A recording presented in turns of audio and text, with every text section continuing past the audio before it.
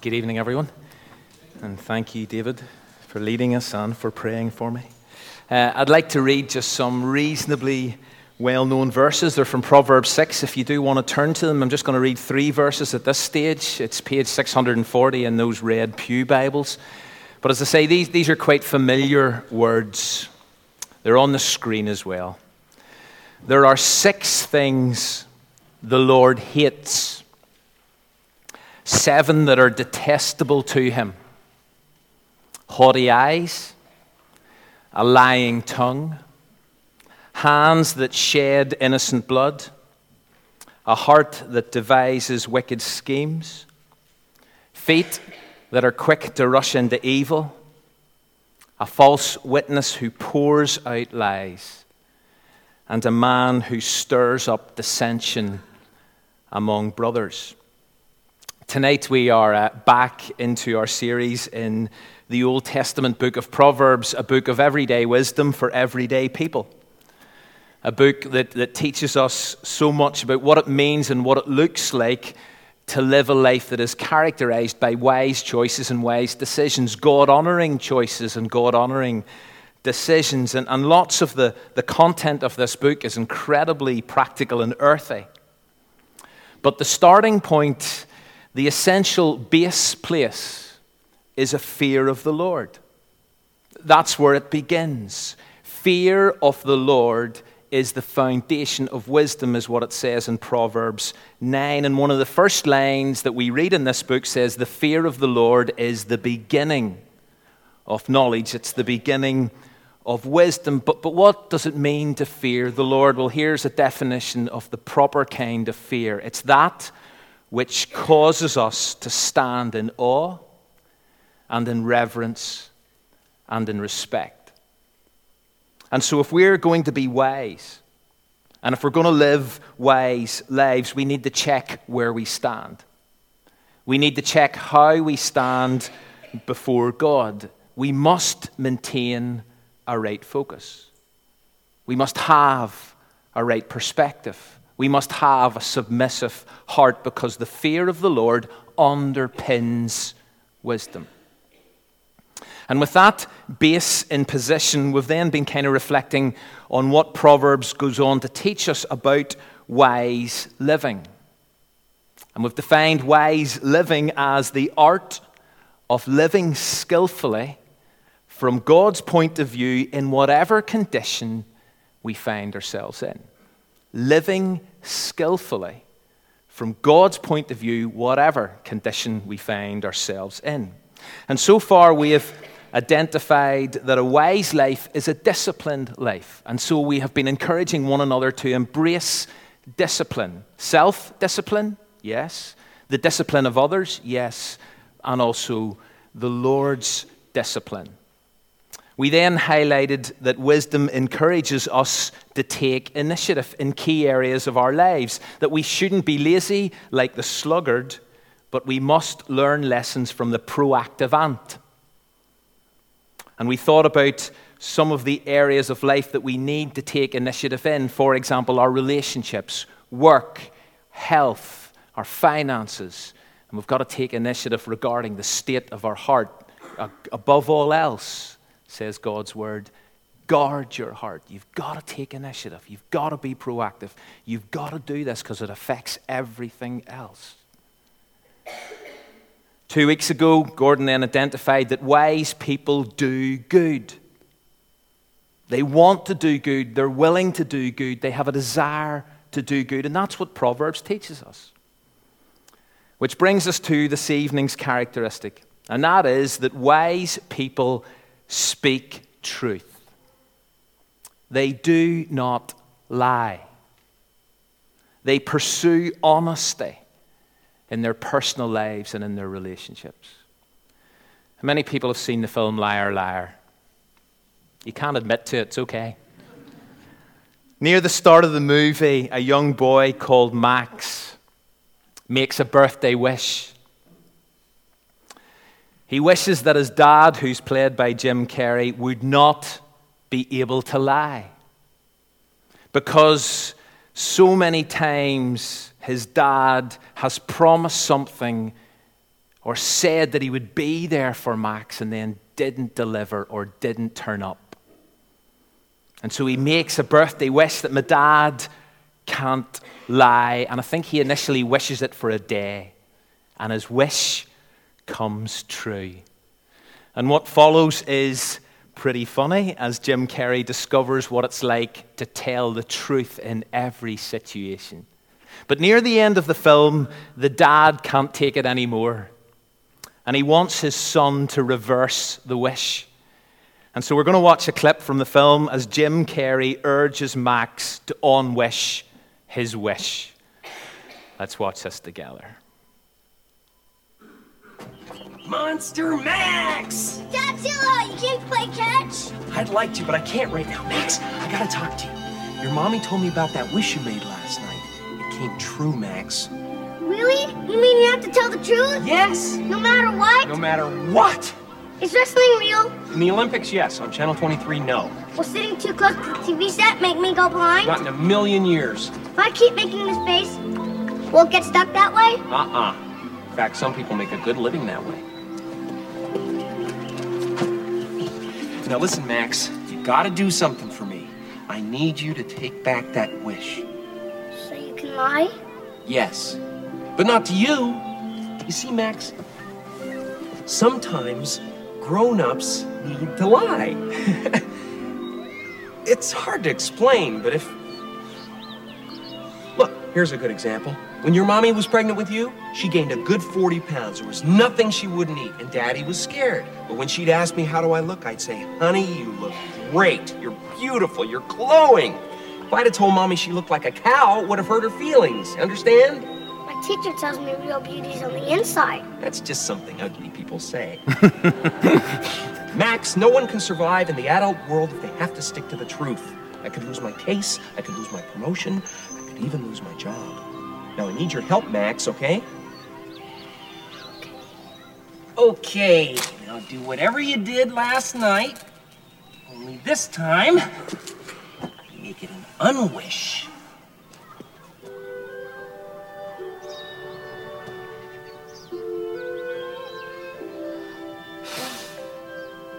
I did it.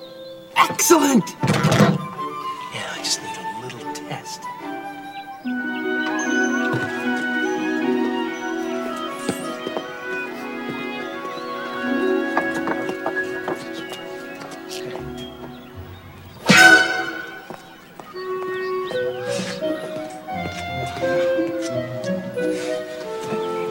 Did it work? Not like I'd hoped.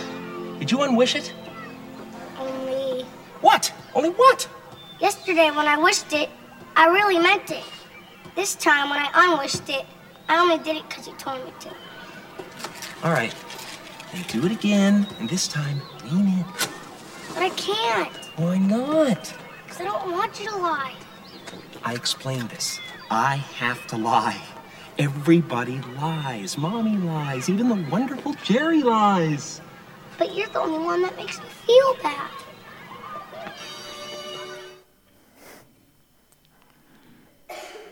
Everybody lies. Dr. Leonard Keeler, who co-invented the polygraph, the lie detector, he surveyed some 25,000 people just after he'd invented the lie detector. And here was his conclusion at the end of his survey. People are basically dishonest. And yet, honesty is a characteristic, it's a character trait that we long to find and see in each other. Employers want it from their employees and vice versa. Wives want it from their husbands and vice versa.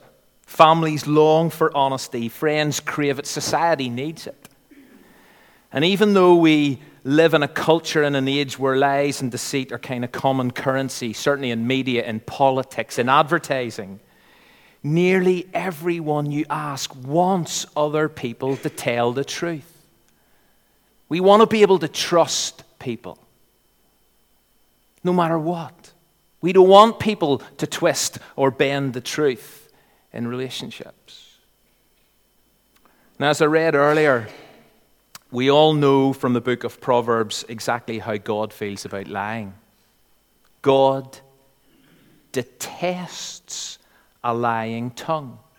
He detests it with a passion. He detests false witnesses who pour out lies. Later on in Proverbs 12:22, we read this: lying lips are an abomination to the Lord. Seldom does the Bible use stronger language than this to describe God's response to sinful behavior. God cannot stand lying. It turns his stomach, makes him sick.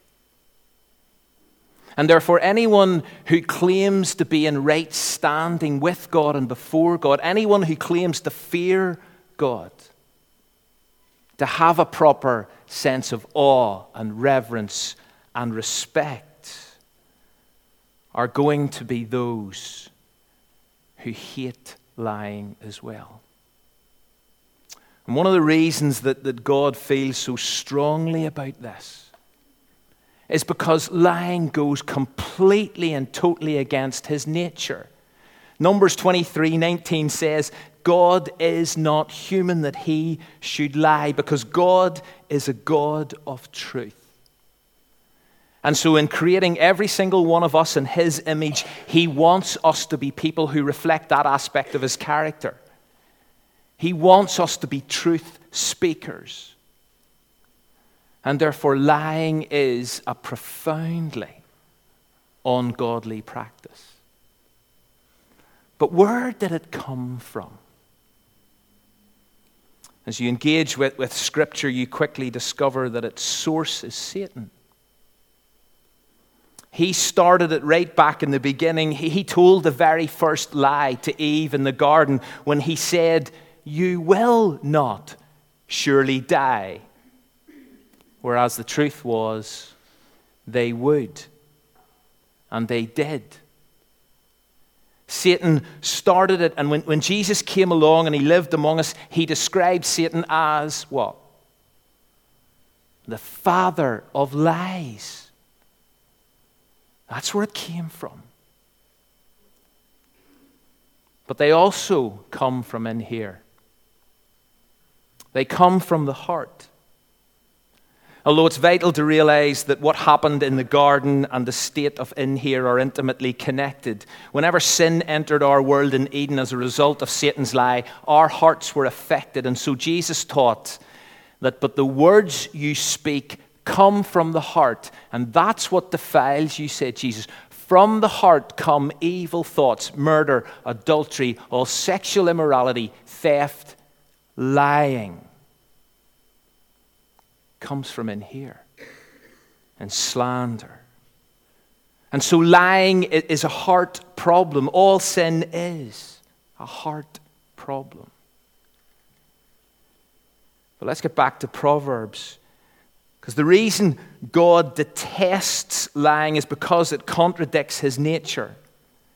And so lying is always going to be a messy business because we were created in the image of a truth-telling God. And also God is so aware of the horrendous damage that it has done to his created order. And therefore God is not neutral about our lying. But another reason, and this follows on, why God detests it so much, and this is another consequence of lying, is that it destroys other people. When we are dishonest, when we are deceitful, when we tell lies, it wrecks lives. Listen to this proverb. The tongue, what brings healing, is a tree of life, but a deceitful tongue crushes the spirit. You see, lying to others leaves a trail of destruction in lives, in marriages, in friendships, in trust, in security. They are all put under dire threat whenever lies are told, whenever half-truths are shared. And God knows the impact that they can have. God knows how telling lies and being deceitful breaks hearts. And therefore he detests it. He hates it. And the writer of Proverbs then urges us to avoid it. And so what specific advice can we find in Proverbs? Well, at one level, the specific advice is relatively simple. It's relatively direct. And it's this: don't lie. That's it. Wisdom tells us, don't lie. If the beginning of wisdom is the fear of God, then if you fear God, who detests lying, you will not lie. You will care about telling the truth in every situation.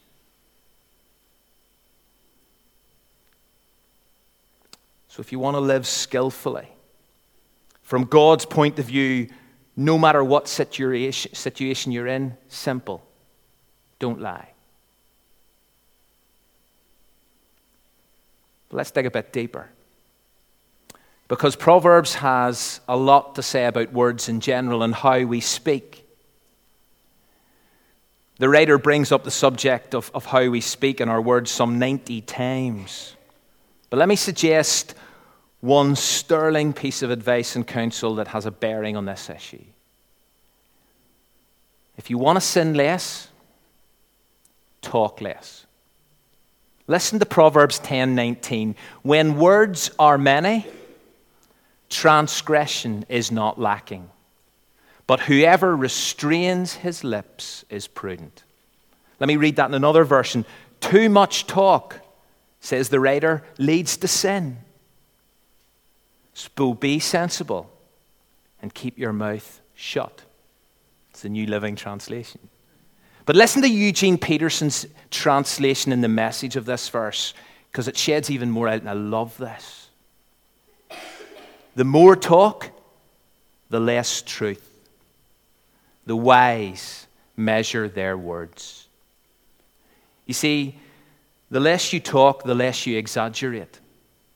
The less you say things you regret, the less you put your foot in it, and so on. It's common sense. But as we said in week 1, quoting Voltaire, common sense is not that common.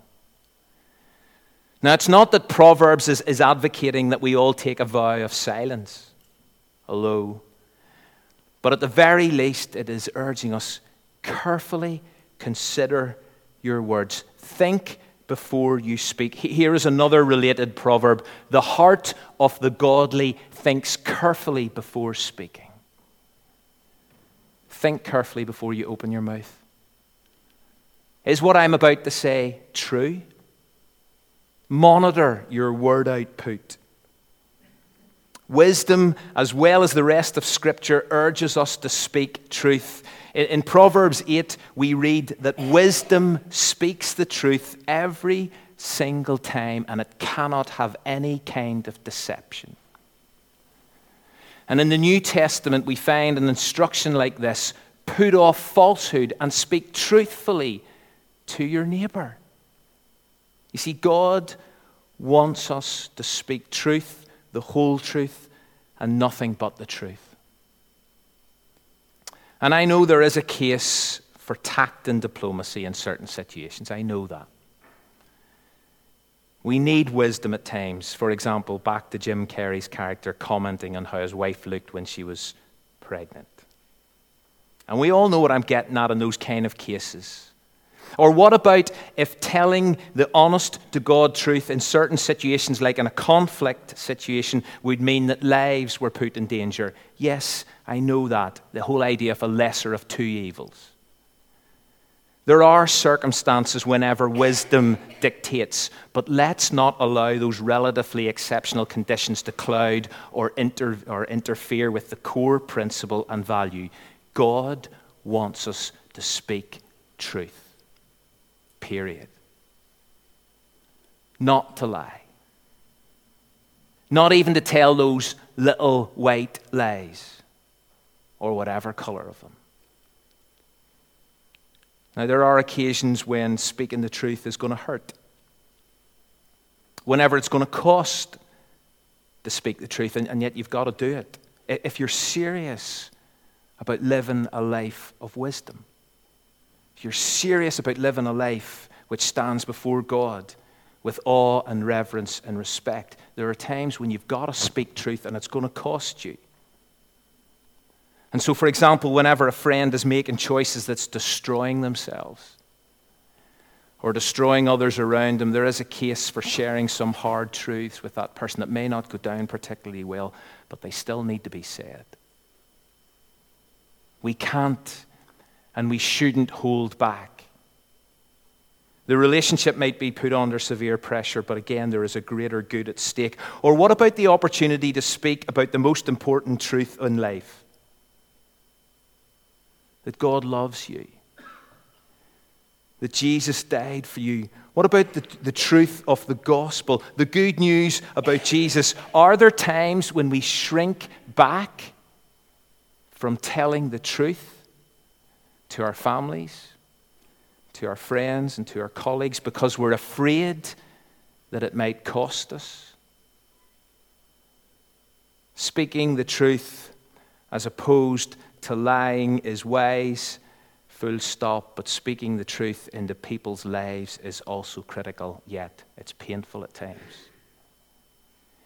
And on that one, going back to Ephesians 4, and this time verse 15, we know that to be like Christ, we need to learn the art of speaking the truth in love, and that combination is vital because one without the other is deadly. Those who go around speaking the truth without love brutalize others. They force truth into people's lives insensitively. Whereas those who love and never speak truth leave a trail of sentimentality devoid of substance and strength. We need to speak the truth, the good news of Jesus in love. I need to finish. One of the key characteristics of a wise life is a life that is committed to not lying. It's a life that knows it's a heart problem, knows that it's been infected by the father of lies and by sin. And it's a life that desires to speak truth, knowing that honesty is always the best policy and that telling the truth as opposed to telling a lie protects our hearts, protects our relationships, protects our commitment.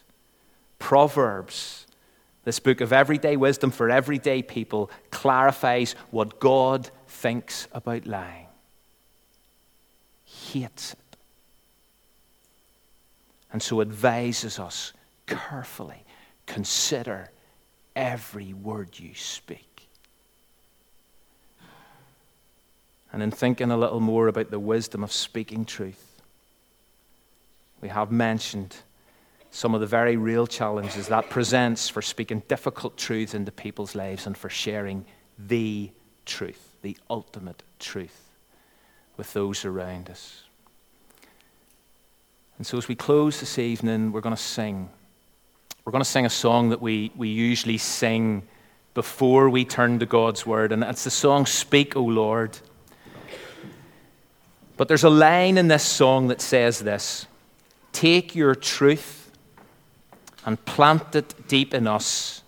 And then this phrase, shape and fashion us in your likeness. So as we stand together and as we sing, can I invite you to think carefully about the words you've spoken today, in this past week? Has there been things you've said which have not been true? Have you told lies? Have you exaggerated? Have you passed on gossip, untruths about someone else behind their back?